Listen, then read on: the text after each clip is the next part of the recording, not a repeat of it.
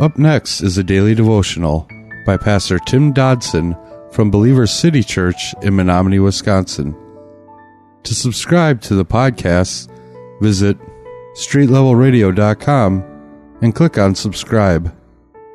Thanks for listening to Street Level Radio. There are many barriers that can divide us from other Christians. Things like age and appearance, intelligence, political persuasion, economic status, race, theological perspectives. One of the best ways to stifle Christ's love is to cater only to those to whom we have a natural affinity. Fortunately, Christ knocked down the barriers and unified all believers into one family. His cross should be the focus of our unity. The Holy Spirit helps us to look beyond the barriers to the unity which we are called to enjoy. Ephesians chapter 2, beginning in verse 14 today, Paul wrote, "For Christ himself is our way of peace. He has made peace between us Jews and you Gentiles by making us one family, breaking down the wall of contempt that used to separate us. By his death, he ended the angry resentment between us that used to separate us. By his death, he ended the angry resentment between us caused by the Jewish laws, which favored the Jews and excluded the Gentiles. For he died to annul that whole system of Jewish laws. Then he took two groups that had been opposed to each other and made them parts of himself. Thus he fused us together to become one new person. And at last there was peace. As parts of the same body, our anger, verse 16, against each other has disappeared, for both of us have been reconciled to God." And so the feud ended at last at the cross. According to the Word of God, according to Paul in the book of Ephesians, Jesus did not merely bring us peace, but he literally is our peace. When we come to Christ, our salvation sets aside our previous identity, whether it be American or Jewish, male, female, criminal, doctor, black, white, college grad, etc., etc. In all these things, we're now united in one identity, and that's Jesus Christ. He makes peace between all people and unites them into one. Paul tells us that Jesus broke down the wall between us. Now, first of all, what wall is he referring to? The wall between works and faith.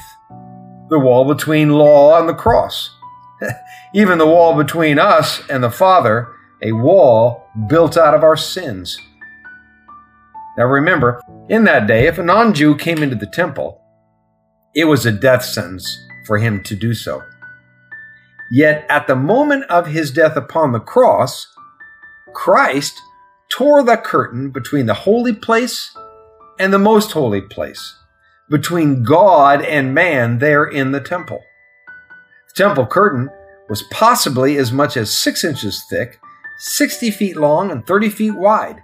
It weighed somewhere around 4 tons, and it actually took 300 men to handle it. It was big, but not as big as the spiritual curtain that separated us, that separates us now from God for those of us that still wear it. With his very flesh, Jesus created one new man and one new body. The cost was huge. But again, so was the result. He was the only one who had the payment, the only one who could pay it. And we now, no matter gender, race, or nationality, we all come to God the same way, through grace, through faith in Jesus Christ. This is why we must fight to eliminate this idea that Christianity is somehow just a Western or an American religion. Because Jesus died to save all men and to bring us all together into one body. Now we are the body of Christ. Yet so many of us, we want to belong to the body of Christ and still not stay connected to the head. And then when things don't work, we wonder why. Look, without communication between the parts of the body, we're going to begin to criticize what's going on within that body. because in truth, well, we're not a part of it any longer. We, in the church today, often get confused like the apostles did. Jesus is not in the process of building a new world here, gang, but rather a new man. That was a daily devotional by Pastor Tim Dodson from Believer City Church in Menominee, Wisconsin.